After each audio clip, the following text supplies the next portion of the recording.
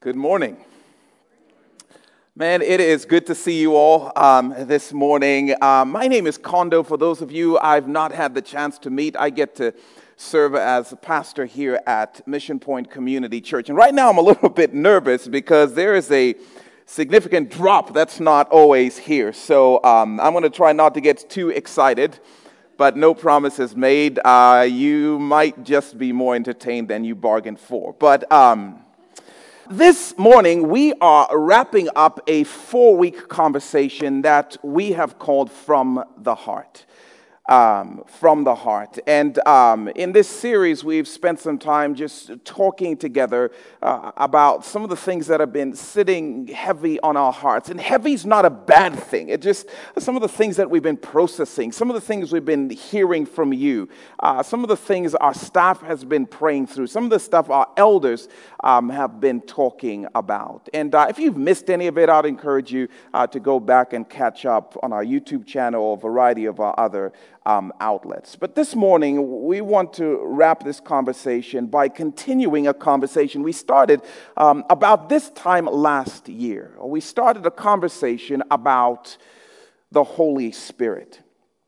And what we were asking in that conversation is, what might it look like for us as a church, for us as people who follow Jesus Christ, to more intentionally seek the person and the work of the Holy Spirit. And I don't think we had much of an idea what we were fooling with, because we have not recovered from that quite yet. Many of you started to more intentionally run after the Spirit and more intentionally open the doors and invite Him into the spaces of your everyday life. And He accepted the invitation, which He always does.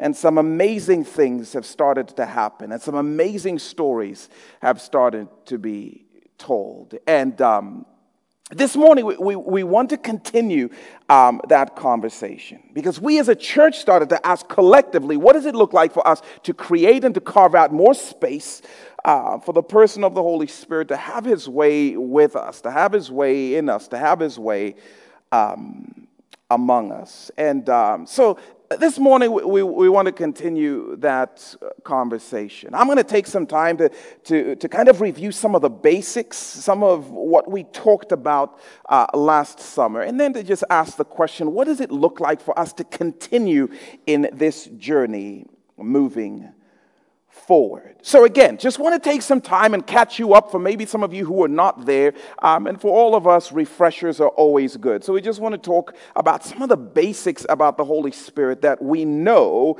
in Scripture. And if you've been around the church for long enough, you know that the topic and conversation around the Holy Spirit tends to be tense and controversial and even divisive. But some of the things I want to share with you are some of the basics that most people in the church globally tend to agree with. Just some basics. So let's do that. We'll just start by talking through some basics, and then we'll continue the conversation and exploring what's next. What does it look like for us to continue in this journey? So, about the person of the Holy Spirit, about His person. We saw last summer, as we started this conversation, that the Holy Spirit is the third person of the Godhead. He's the third person of the Trinity, meaning the Holy Spirit is God. The Father is God, Jesus the Son is God, and the Holy Spirit Himself is God.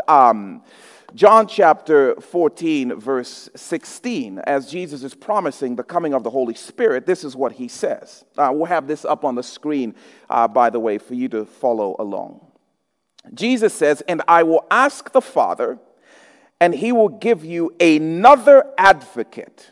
Key phrase. He'll give you another advocate to help you and be with you forever. The Spirit of truth. The Holy Spirit of truth. And that phrase, another advocate, the language Jesus is using is another just like me.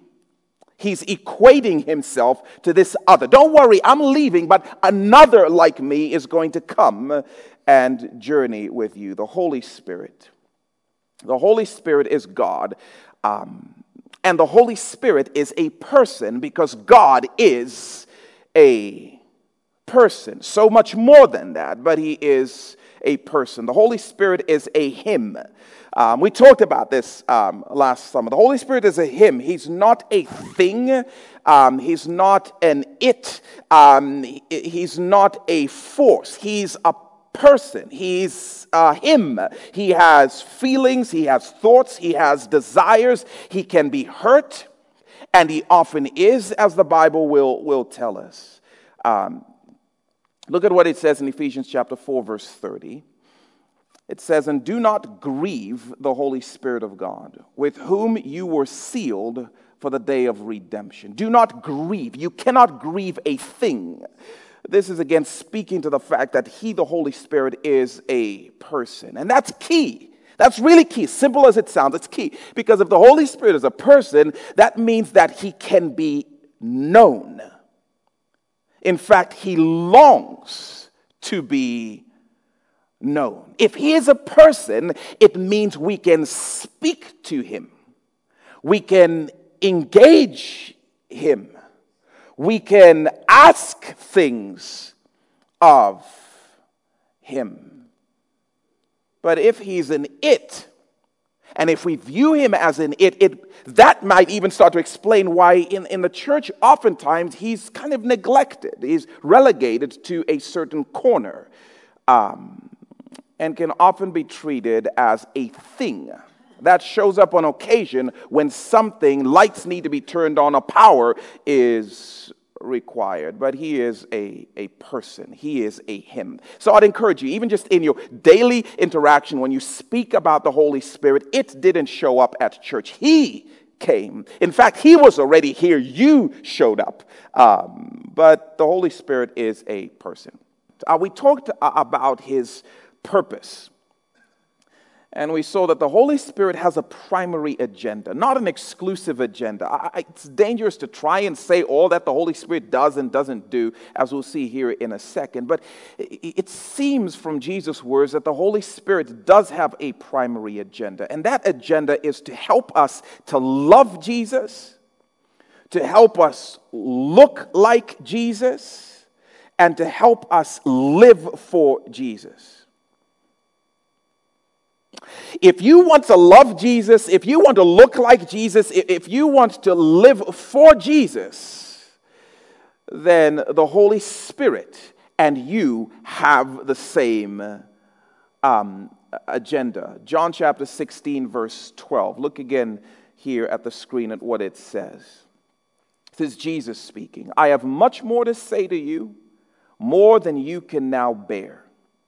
But when he," not it, he, "the Spirit of truth comes, he will guide you into all the truth. He will not speak on his own. He will speak only what he hears, and he will tell you what is yet to come." Verse 14.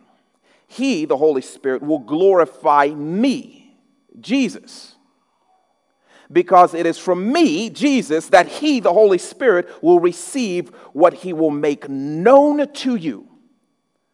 He will reveal me and what I long for and desire to you. The Holy Spirit's key role is to shine a spotlight on Jesus, to help us to see Jesus, to help us love Jesus, to help us look like Jesus, to help us live for the person of Jesus, to point and propel people towards Jesus. And so he is the comforter, and he is the teacher, and he leads us, and he convicts us, and he gives us gifts, and those gifts are intended to help point us towards the person of Jesus Christ. The Holy Spirit, in case you weren't aware, is really into Jesus. Which means a person or a church that is growing to seek and see the Holy Spirit is a person or a church that's growing to love Jesus. It's a church that's growing to look like Jesus. And it's a church that's growing to live like Jesus. It's a place where the love for Jesus and the love of Jesus becomes richly experienced, which, by the way, is why when Paul later on speaks about the gifts of the Holy Spirit, he says, listen, you might speak in the tongues of men and angels, but if you don't have the love of Jesus or the love for Jesus, it's just noise. But the Holy Spirit loves to point to the person of Jesus Christ. We cannot truly love Jesus apart from the work of the Spirit. We cannot truly look like him and be like him. We cannot truly live the mission of showing and sharing what Jesus is like in our world apart from the work of the Holy Spirit. We can try. And we can put on programs and we can, put together these really elaborate strategies. But apart from the work of the Holy Spirit, it's a non-starter. And we will wonder why we continue to maybe potentially see numerical growth, but not transformational growth. Jesus wasn't accidentally saying in Acts chapter 1, verse 8, hey, wait in Jerusalem. Before this church thing starts, before you go out and launch into the mission, wait in Jerusalem. Wait for what? Wait for the Holy Spirit to come, because when he comes, then you will be my witnesses. Then you will be launched out into mission. Apart from the Holy Spirit, you're a very cute gathering hiding in a room somewhere. So the purpose of the Holy Spirit to empower us to see Jesus, to live like Jesus, to look like Jesus. That's key for us to embrace, by the way. And we're not going to talk about it much this week. But when you hear us talk about we long for the Spirit to do this, that, and the other, it's not just so we can say, man, the Holy Spirit this or the Holy Spirit that, because the Holy Spirit would say, great, I actually want you to look at Jesus and live for Jesus and be like Jesus. We talked a little bit about our posture or our position as a church when it comes to the person and the work of the Holy Spirit. And I shared some things that I personally believe by matter of personal conviction, and things that, not necessarily everybody on the leadership team might believe, but there's some things that we would all agree on. And I love that, again, being part of a church where we can disagree about certain things, but we agree about who Jesus is and centrality of what he is calling us to. But in essence, what we said and would say as a church when it comes to the person and work of the Holy Spirit is this, that our posture towards the Holy Spirit is one of active openness. One of active openness. Come, Holy Spirit, have your way in us, have your way around us, have your way through us, have your way among us. We want all that you are. We want all that you have to do in our midst. We want to see all that you want to show us. We want to give up everything that you came to claim. We want our posture to be one of active openness, inviting him. Come on, have your way. Our hearts are open, our arms are open, our doors are open. Do what you long to do without exception, without disclaimer. We don't want the Holy Spirit to be an afterthought in our lives. We want him to have his way. And if openness, church, is not our posture, then how can we expect him to move in the ways that transform us personally and revive our county and our community? We don't have what it takes for that. We don't have enough brilliance or strategies to bring about the agenda of God's kingdom in our own lives and in the world around us. That's the Holy Spirit. It's the Spirit of the living God. Have your way among us. If we're indifferent or if we're closed off or he's an it or a thing, if he is incidental, then the purposes of Jesus will stall. We will never see Jesus as we ought. We'll never love Jesus as we ought. We'll never look like Jesus as we ought. And we'll never live for him as we ought. And so we want our posture to be active, open. Come, Holy Spirit, make us like him. Help us to see him and launch us out to live more fully for him. As we had this conversation, we talked pretty particularly about the area of spiritual gifts. And one of the reasons we did that is because, man, when it comes to a conversation about the Holy Spirit, the church tends to be really friendly and we hold hands, kumbaya, until we start to talk about the area of spiritual gifts. And then things become really tense. And then, people stop talking. And then we divide. And then people leave. And then churches get, split over this, which is really, really sad. That is one of the things that has divided us as a church. But it's oftentimes, we have conversations and we'll talk about the Holy Spirit as our guide or as our teacher, or the Holy Spirit convicts, and there's generally agreement about that. But when it comes to the gifts, particularly the sign or supernatural gifts, that's when we tend to split. And that's when I think we tend to get nervous. And that's when I think the church actually at times becomes prone to close him off. And to say, you can move over here in this way and teach and convict and all of that. But, the signs, supernatural, miraculous gifts, not sure about that. And so we hold those off at bay. The problem is he is a person. You cannot section off half a person. You cannot section off a fraction of the person. Say, bring the power and bring the teaching and bring the conviction, but leave those things out because they're too scary or too divisive. When we say we are open to the Holy Spirit, we mean we are open to all the Bible says about the Holy Spirit and his work. So let me read some passages that,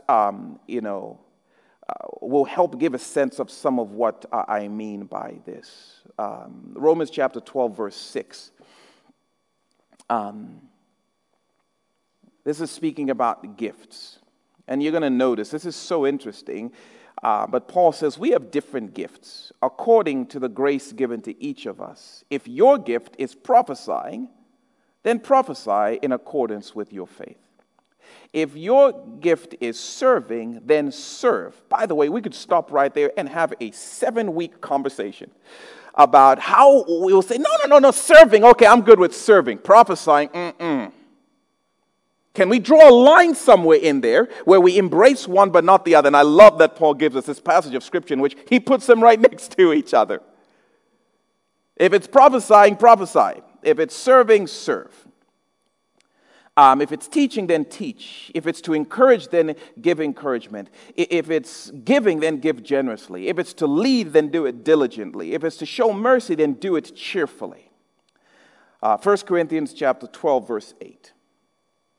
To one there is given through the Spirit, Holy Spirit, a message of wisdom. To another, message of knowledge by means of the same Spirit. To another, faith by the same Spirit. To another, gifts of healing by that one Spirit. To another, miraculous powers. To another, prophecy. To another, distinguishing between spirits. To another, speaking in different kinds of tongues. And still to another, the interpretation of tongues. All these are the work of one and the same Spirit. And He, the Holy Spirit, distributes them to each one just as He determines.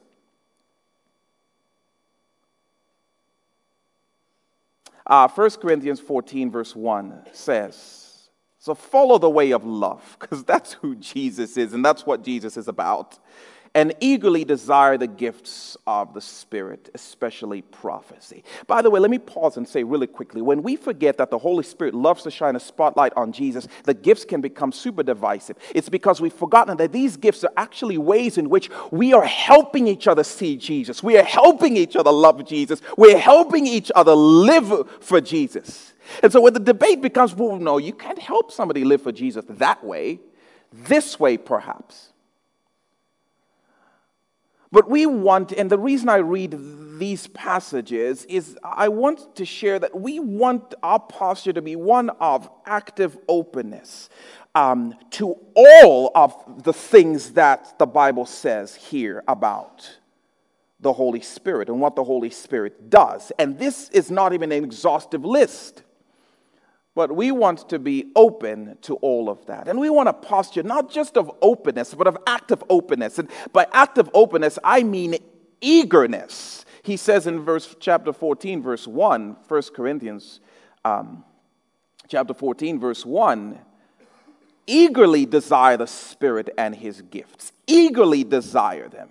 Not casually. We want to be eagerly open to what the Spirit wants to do, which is a great time to talk about his prerogative. Great time to talk about his prerogative. Because being open to the Holy Spirit means surrendering to his prerogative. That is huge. You saw that in 1 Corinthians 12, verse 11, where it says, all these are the work of one and the same Spirit, and he, the Holy Spirit, distributes them to each one just as he determines. That is such a powerful statement of the Holy Spirit's prerogative. And for so long, I'm not going to lie to you, for so long I've tried to dissect and I've tried to decide and I've tried to dictate what the Spirit can and cannot do. And then you read this verse and it says, no, he distributes, he gives them to each one as he determines. He determines who gets what gift and he determines who gets what experience. That's up to him. Now, we should eagerly ask, can I have that gift? Because that one, I really long for that gift. Can I please have that gift? But at the end of the day, our posture ought to be one of surrender, realizing the Holy Spirit will decide what you get. You get what you get, and you don't throw a fit. It's up to the Holy Spirit. He determines it. So that we can help each other live more fully for Jesus. So we can live more fully for Jesus. He gives as he determines. It's not what a season of church history determines. It's not what you're comfortable with that determines what the Holy Spirit gives. It's not what your church used to be like that determines what the Holy Spirit gives. He reserves the prerogative to give the gifts that he wants. And we want our posture of surrender, active openness, saying, have your way. We don't want to be the ones attempting to determine who you give what gift to. That also means, by the way, the Holy Spirit moves as he determines. We must beg him to move. We must quickly tell him, we cannot hope to see the things we long for unless you move. We long for you to move. But like the wind, we have to surrender to his prerogative. He will move how he wants to move, when he wants to move. That's really important. He moves when he wants, and if we don't embrace that, we're going to start to try and force the movement of the Holy Spirit. We're going to start to try and manipulate the move of the Holy Spirit. If we don't embrace that, we're going to start to try and fabricate the move of the Holy Spirit. And we're going to start to say, the Holy Spirit, we want for you to move this way, this week, during this time in our service, in this particular way in my life, and do it this way, please, because this reminds me, and the Holy Spirit says it's my prerogative. You either embrace who I am and my freedom to move as I determine, or I fear we risk grieving him. He gets to decide. And we want our posture to be surrendered to that and open to that. And of course, with the scriptures as our foundation. The Holy Spirit is not going to go against the book that he breathed and inspired. But we don't want to fabricate. And if we do, we're going to start to get very disappointed with his decisions. Oh, that's not how we hoped you would move.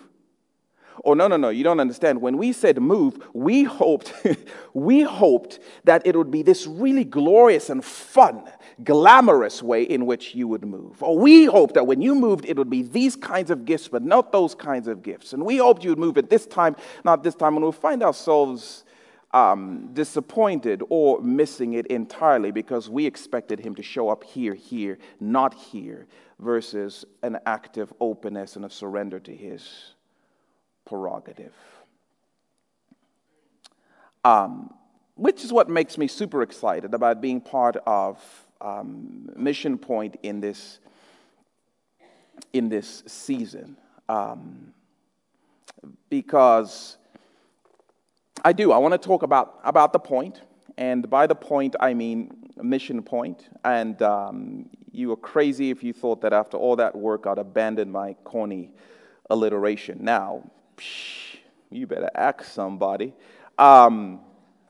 But no, I mean, and when I talk about the point, my point is, the Spirit is at work in and among the people of this church. And I know it's not just limited to this church, but I happen to be talking to the people in this church. It's been thrilling, and it's been exciting, and it's been scary, and it's been unsettling to control freaks such as myself. But I know that even after last summer and some of the series, that some of you dared to start seeking the Holy Spirit and surrendering to the Holy Spirit's prerogative and agenda, and He's been messing up your life gloriously. For me personally, not a week goes by that somebody doesn't come and share with me something inexplicable that the Holy Spirit did in their heart or in their home or in their life, whether it's a text or whether they send an email or whether they ambush me between services and start to talk about this is what the Lord is doing and this is what the Spirit is stirring, things that we cannot explain. Some things that are just,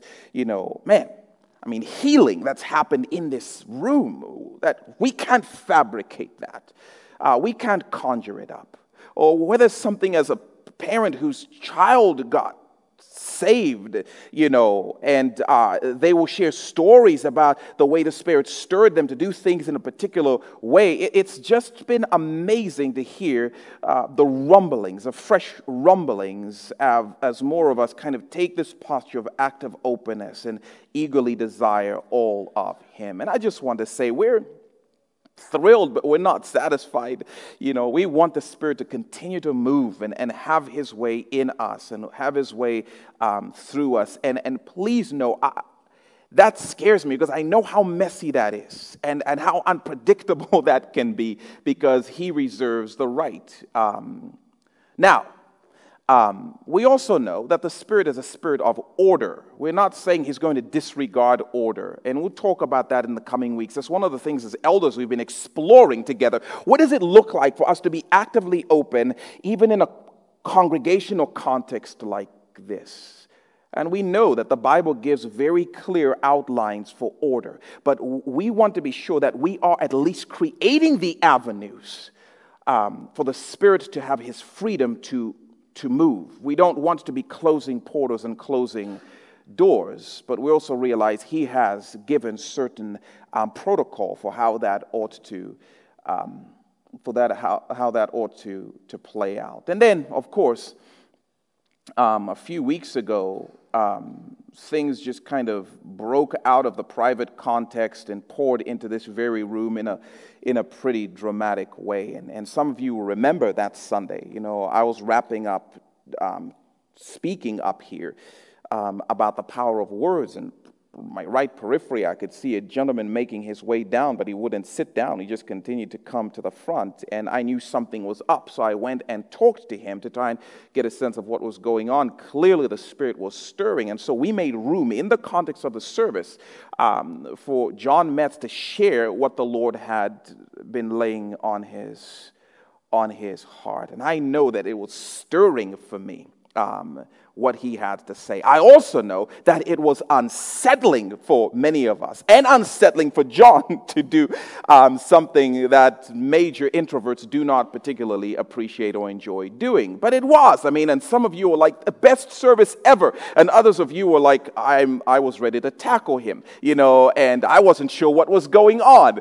And it was just this really messy moment in which there was response to what the Spirit was doing. By the way, let me say really quickly, I want you to know that we take such great steps to make sure that this is a safe facility. And I want you to know, we don't often talk about that, but we have security and security protocols in place.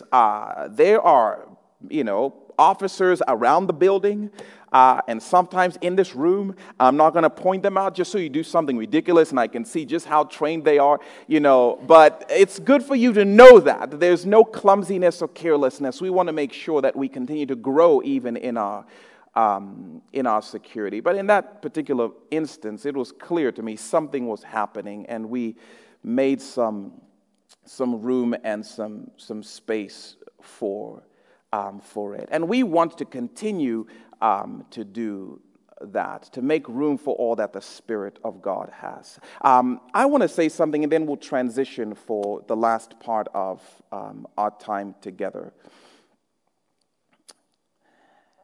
As controversial as the matter of the gifts of the Spirit are, it's not the gifts of the Spirit we're after. It's the Spirit himself, because it's Jesus we're after.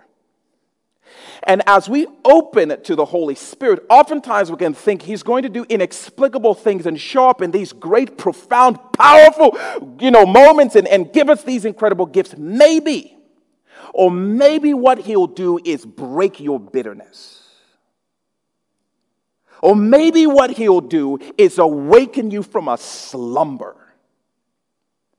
Or maybe what he'll do is compel you to say sorry to your children. Or maybe what he'll do is call you back to certain places of family or friendship. When the Spirit comes, he does as he determines. And it's just this holistic thing in which he is moving in all of our lives to make us more like Jesus. And sometimes that's through the gifts, and sometimes that's through a variety of other means. And as I was thinking about this, and Lord, what does it look like for us to continue to take steps to surrender and to invite the Holy Spirit? I thought, you know what? I'm keen to actually hear from John himself. Like, what happened on that day, and what was the stirring, and what was happening behind the scenes? And so, a miracle of miracles convinced one of the most introverted people I know to come out and share with us. John, why don't you come on out, and we're going to have just a quick conversation up here. By the way, the first time John approached, he approached from down here. Now he's coming from back here. But you want to grab this stool. It was interesting. Somebody said, was that staged? And I laughed hysterically. I'm like, have you ever known me to stop talking? So no, that was clearly not staged. This, however, is a little more planned and yet organic. I have no idea what the Spirit may do or say, like the bright lights up here, John. But this is John Metz, everyone. Give him some love. It's not necessarily an easy thing to sit up here, but John, man, let's chat. Yeah, well, first couple things, right? It is blinding, but it is a completely different perspective to be up here rather than back there. So thank you for all that you do and the risk you're willing to take to allow something like this to happen. So thank you. Man, John. And privileged to be having this conversation. Just quick highlight about you, where you're from, family, for people to get some sense of who you are. Sure. The first thing that comes to mind when I think about where I'm from is my family, obviously, my parents. Great parents. I'm one of 8 children, 4 brothers, 3 sisters, third oldest. One of the unique things about that is, and one of the things I appreciate about what's been happening here is that my dad was adopted and ended up having 8 children. So that's pretty special. So I grew up in Napanee, about a half hour from here. Amish town, Amish country. Good times with brothers and sisters there. A lot of memories. No longer there. Obviously, went to Grace College. I didn't know much about Grace. Came on a tennis scholarship. I know I don't look like it, but I am a tennis player, at least kind of, sort of. John, by the way, taught me how to play tennis. So I did not know how to play tennis until he instructed me very, very patiently. But yeah, came to Grace. Met my wife, fell in love, and got married, and moved to Ohio for a few years. And then came back a few years ago. So that's kind of a little bit about me. Man. So your parents had 8 kids. Are you guys working towards I am trying to convince my wife. I don't think she's up for any more, but we have 4. They're pretty special kids. Eden, Silas, Maisie, and Jovi. Man. Yeah. John, so man, jumping right to that morning when you obviously made the trek from upstairs, I believe, and walked down here. And I realized so much goes into making a decision like that. Not an easy decision. First time anyone has done anything that crazy. I tease you every now and then that you scared the children, on that day. But yeah, what was, and we can peel back some of the story, but what was the feeling the moment you said, I've got to stand and go down? What was the physical or spiritual experience? That is a great question. So obviously when I came that Sunday morning, I didn't intend on coming up here and walking up here and saying some of the things that I said. So when I was sitting there, just some of the things the Lord had been doing in me and some of the things that he'd been laying on my heart, there was such a burden or a burning, it was almost like a burning sensation within me, to allow what he put in me to come out of me. It was, so I came, did my best attempt to do something like that. I'll be keen to know the process through which you felt the Lord put what he did, within you. But curious to know, was that the first time you felt a stirring like that? Why didn't you just ignore it? Man, I think I've ignored it for too long. For too long I've kept silent. For too long I haven't stepped out and allowed him to work in and through me the things that he's put in me. And it's not something that, that just came overnight. It's something that it had been stirring for a while. Talk about that a little bit, because again, I think we tend to see, even in the scriptures, I think we tend to see the big moments when Jesus shows up, or the big moments when Elijah's on a mountain, or the moment when somebody walks down and says something in front of a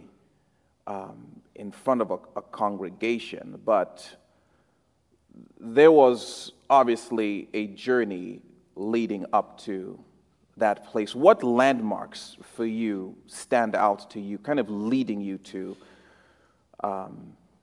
the place where you were willing to speak what he had placed in you? So towards the end of last year, he started to lay on me or impress on me that there needs to be more voices. More voices is kind of what I heard, what I impressed, and I started to ask questions. I'm a very curious person, and so I started to seek and ask and try to pursue what does this mean? And my inclination was automatically to go to something, to a place like this, to where people gather, and we call this church. But I felt like it was much more than that. And he was convicting me personally of the silence that I've had for so long in multiple places, one of them being my own home. I'm a father of 4, and I work a lot. And I come home, and oftentimes I'm so tired, I don't spend the time and energy that it takes to help with the kids, to speak to the kids. And for a long time, my wife has felt that burden. And she's done it happily.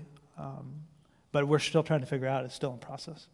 But my voice, I need to speak up more in our home with our kids. But not only there, at work as well, the places that I go, the people that I see, looking for those opportunities. So that was some of, for you, this burden of what does it look like? And when you say your voice, do you just mean your voice as a dad, your voice as a man? Do you believe, no, the Lord puts specific things in you to speak over your kids, and you want to say those more? Do you mean that just in a general sense? That's a great question. I think it's more of the latter there, where he wants to do things in and through me for our children. Like there's some things that they will only be able to get from me, but I'm mirroring him, right? And if I don't mirror him well, if I don't allow him to work in and through me, then then it's just it becomes a hard thing. Man. When you got up here, you talked about a number of different things, and to me, I think one of the things that struck me most deeply was this thought about repentance going back to the things and the places where you broke or wounded or fractured, or that carried a lot of weight with me, and it was really interesting that your journey, obviously, you shared places where the Lord had healed, or cynicism is another thing that you said. I mean, you pounded this stage a few times, and you talked about even just the idea of mocking. And I think one of the things that struck me about that was, when I think about the Spirit working in me, I think more about you coming down and saying something to everybody. And I think less about the things you share that He was doing in you leading up to. What were some of those key things? I know we've talked about whether it's the way the Spirit showed up and started to break or bring you to this place. Yeah, so I got into this more in the first service. So as we go through this, sorry, I'm still getting my feet underneath me here, so please bear with me. There's a longer version probably to this and from the first service if you want to go and watch it, but let me kind of give you some snapshots of some of the things He was doing in and through me. Obviously, there's the voice piece, right? That there needs to be more voices. But one of the things that happened last year, was very distinct for me, was He started to change my perception of repentance.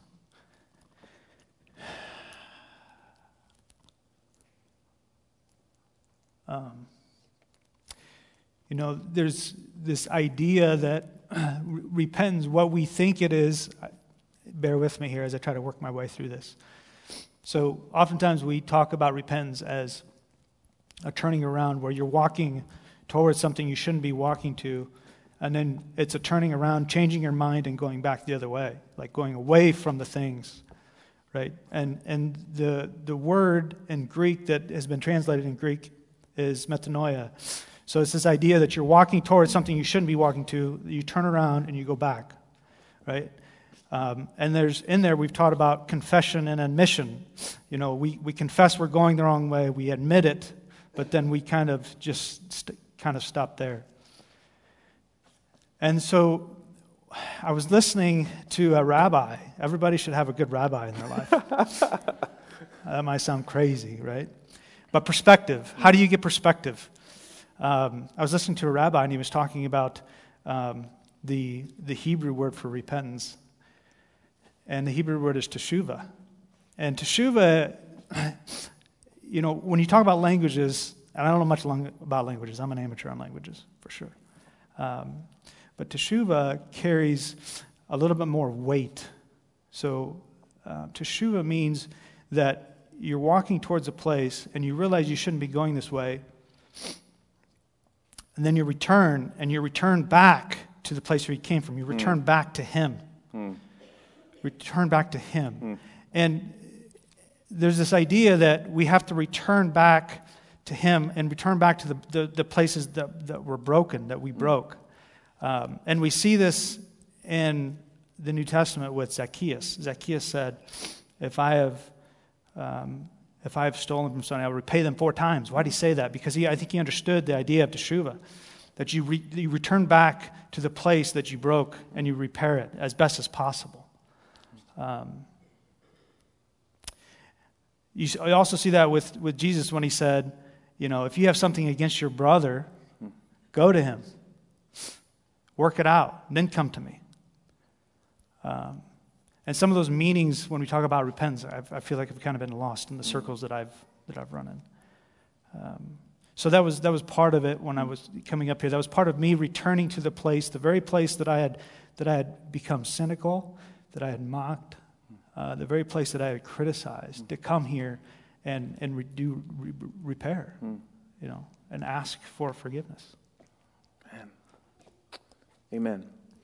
I think that strikes me so significantly, again, because when we talk about we want to be open to the Spirit, I think we think about these glamorous manifestations, and we don't think about these, these places where he's working on what does it look like for me to be a dad and a voice in my home?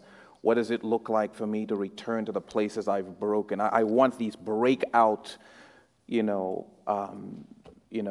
manifestations. And so that to me, I think, was just particularly humbling.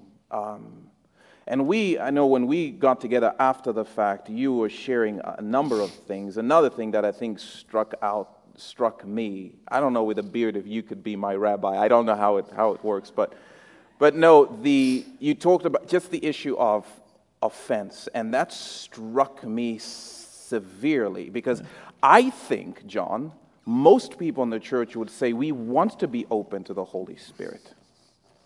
But you shared something about, but yet we are so easily offended. And that, I don't know if you just want to share a little bit about that. Yeah. I might use this. Is that okay? Man. I did not use this the first service. Again, we're kind of working through this. But offense. So one of the things that I started to pursue this year is, and I can't get away from this story, and it's the story of Jesus returning home to Nazareth. So he comes back and he has his disciples with him, and the people that knew him growing up were like, "What? What happened? Who is this guy? Where did he get this wisdom? Where did he get this wisdom that he has?" And I started pondering that and asking, where did Jesus, from the time that we knew he was 12 in the synagogue and asking questions and teaching even at the age of 12 to the time he's now roughly 30, coming back home, what does that look like? And some of the impressions that I got in thinking through this was that I don't think Jesus took any shortcuts. I don't think he got any type of spiritual downloads. I think he had to work through it. I think he had to study. I think he had to practice. I think he had to teach. I think he had to work through things just like we have to work through things. So that's the first piece of it, right? The first piece of it. The other piece of it is the people that grew up with him, that knew him at a young age, when he comes back, he has this wisdom. He has something, and they're trying to figure out what he has and how he got it. And it just astounds me that it says they took offense. They took offense. And this word, I'm not a very good speller, by the way. Do you know how to spell offense? Two F's. Yeah. S-E. S-E, there you go. I did graduate high school, by the way. I know some people didn't. No, I won't mention any names, but I can't spell very well. So this word, this idea that offense, they took offense. How can you take offense? Well, they had this expectation of who Jesus was and what he ought to be. Who he was and what he ought to be.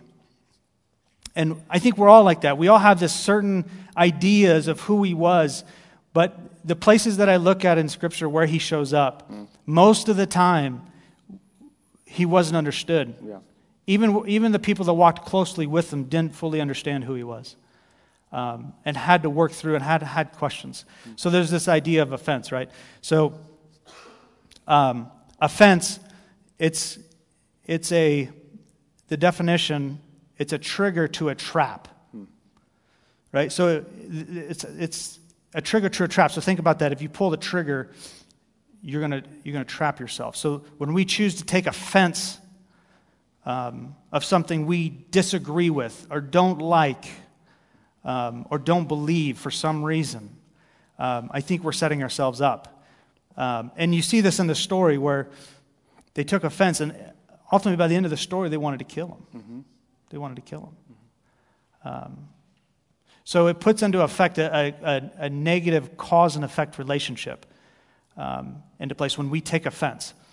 So I mentioned this the first service. So before you came in, you had a certain set of perceptions of what things ought to be, what things ought to look like. when you came in, right? And the things that I'm even saying now, some of you are finding yourself agreeable to the things I'm saying, but my guess is you already agreed with that before you came in, right? So I'm just confirming what you already believe or you already agree with. And I would say that similarly on the other side, you know, you came in, you disagree with things. You're standing in a place, you're sitting in a place, and I might say something that you disagree with, but you get the idea that you're already so how do we get to this place to where we can actually truly see and understand? And it goes back to this idea of being open, right? Being open. So I'm going to try to diagram this. Some of you have probably seen this, know this. There's what we know. There's what we think we know.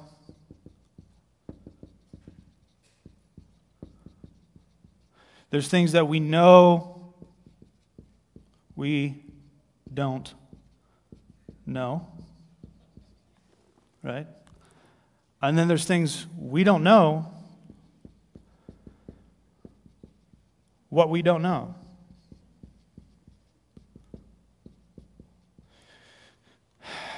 So one of the things that gets us in trouble, I think, is this right here.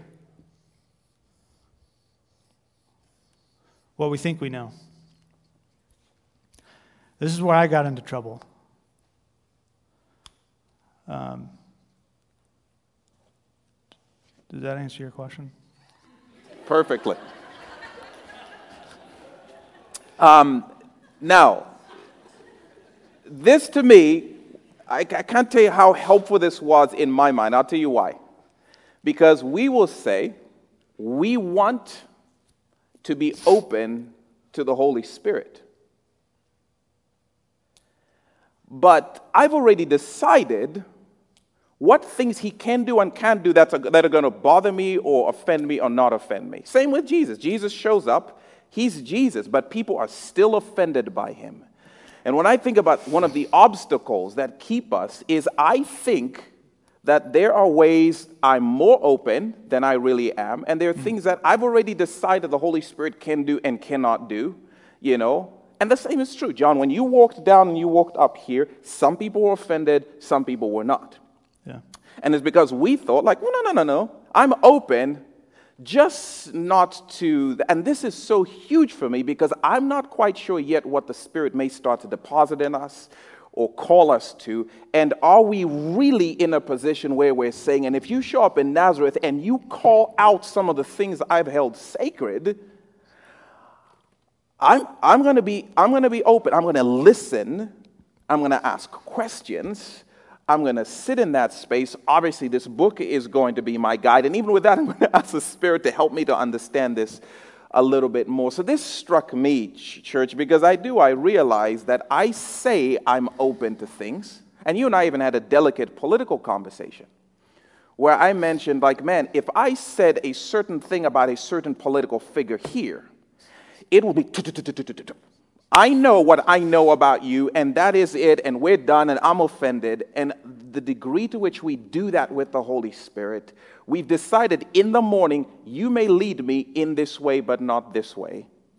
And I'm waiting for him to do something majestic when he's saying, just apologize to your wife.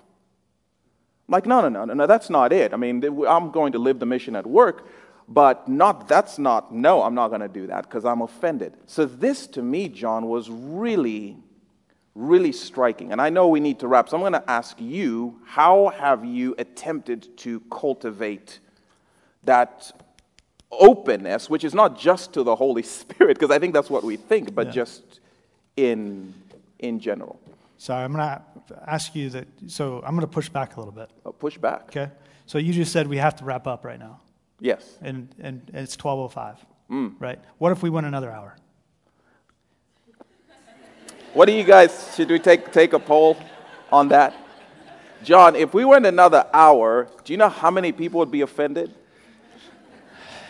And I think that's the hard thing, right? That is really the hard thing, is what we choose to take offense of, the expectations we have. So this is one of the things I've had to work through, is the expectations I have sitting in that seat, right?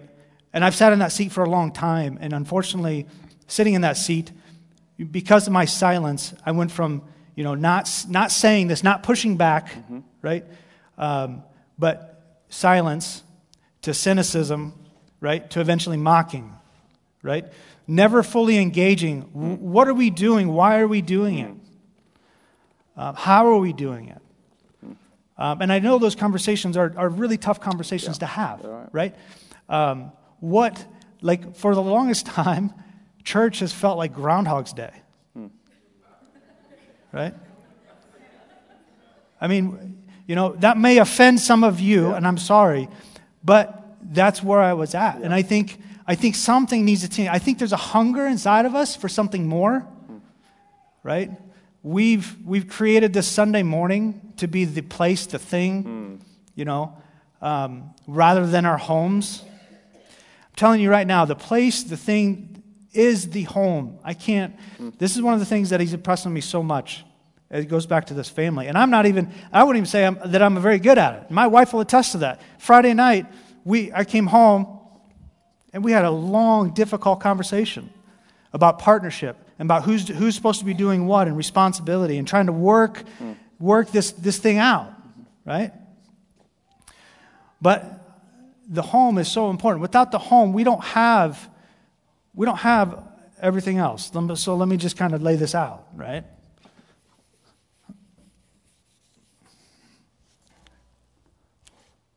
So there's government, there's business where we work, right?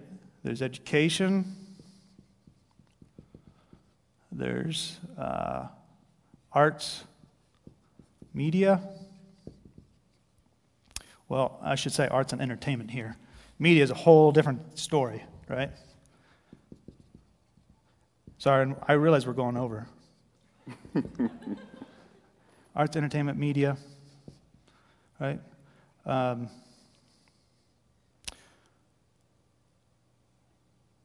Religion, church, whatever you want to call this, right? And then family. So this is kind of the sphere of influences, right? Like, if we don't get this part right, if we don't get this right, every single one of these other things falls apart. Falls apart. So the importance of me speaking up in my home and figuring that piece out is vital. It's vital. It's one of the first things, right? We just celebrated Memorial Day last weekend, and you think about all, one of the things that's really cool is the veterans that came back, that are coming back to this country, have a much better experience than they did 20 years ago, 30 years ago. We've taken them in, like the company I work for is committed to hiring a certain amount of veterans, right, by like 2025. But we wouldn't have a country to defend. We wouldn't have a military if we didn't have first a family, right?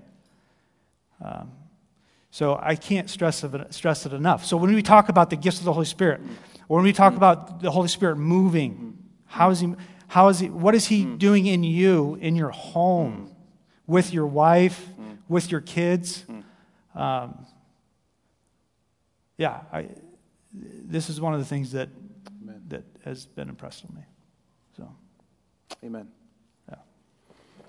Yeah. By the way, I get this when I sit down with John, which is so good for me. Why don't you do this? How come? And I'm not going to get you talking about this. So can you shut off his mic, please? But John will ask, and it is. I mean, there is. One of the pieces is just even my own vulnerability, which is what we're not going to talk about right now. But why? But no. All right. No. Oh. 2 minutes. Okay. 2 minutes. 2 minutes. So I'm going to actually open it. Well, I don't know if I should do this or not. I don't. That's probably the fact that you're not sure, John, is probably the answer to that. It's probably the answer to that question. Where's Angie? Angie Metz. No, it's just no. I think maybe Sean have a question. No, he doesn't have a No, question. he does not. Okay. What I love about the Lord is He is the God of the one lost sheep. The what? The one lost sheep. The one lost sheep. And I want you two to talk about, just for a couple minutes, and we need to eat some lunch, talk about what it personally meant for you both to have John Pickers. Sean asked what it personally meant for both of us to have John come up here and speak. It's about how Christ, we're not into the bells and whistles and seeking the power. So I think God wants to repair things. He wants to make things right. And, for me, it's both your friends. The miracle for me was to see you two talking and being on stage. What it means to me. I think in the spirit of how God's weaving us together and bringing us close to Him. Just a couple minutes would mean a lot to me.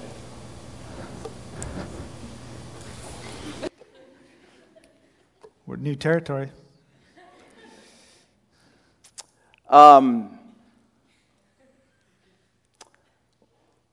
Two things. Number one, and I shared this with John when we sat. John and I have known each other for 20-some years.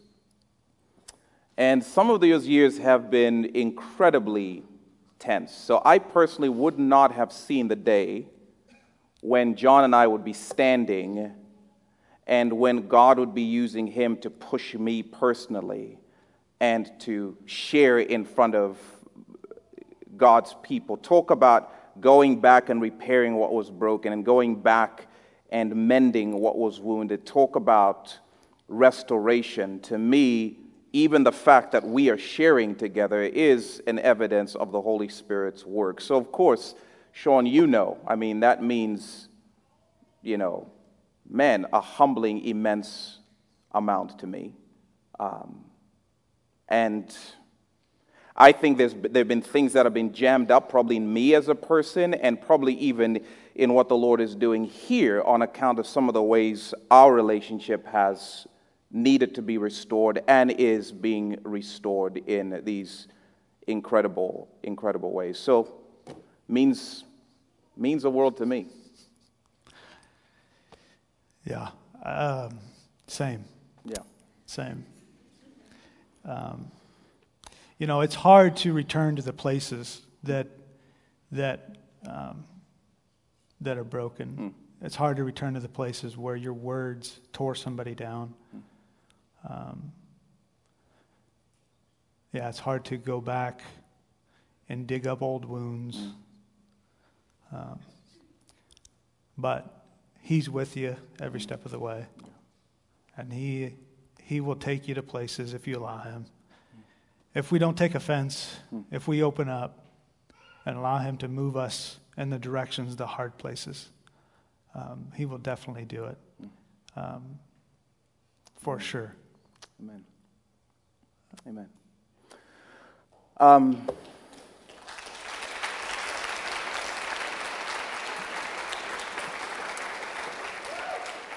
Lord, we just commit ourselves to you. You know how much I hate the messy. You know how much optics are an idol for me. Thank you for the ways you're breaking those things. Thank you for the ways you're restoring things, and in restoring relationships, restoring places in me. Thank you for what you are laying in the hearts of many of us in this room. Not for the big spotlight stages, but what you're calling us to, Spirit of God, what you're inviting us to, how you wanted to shape us to be more like Jesus in our homes and in our workplaces, and the ways you're going to do unexpected things if we're open and willing to go into messy, unpredictable, scary places. Thank you. We commit ourselves to you even now. In Jesus' name, amen.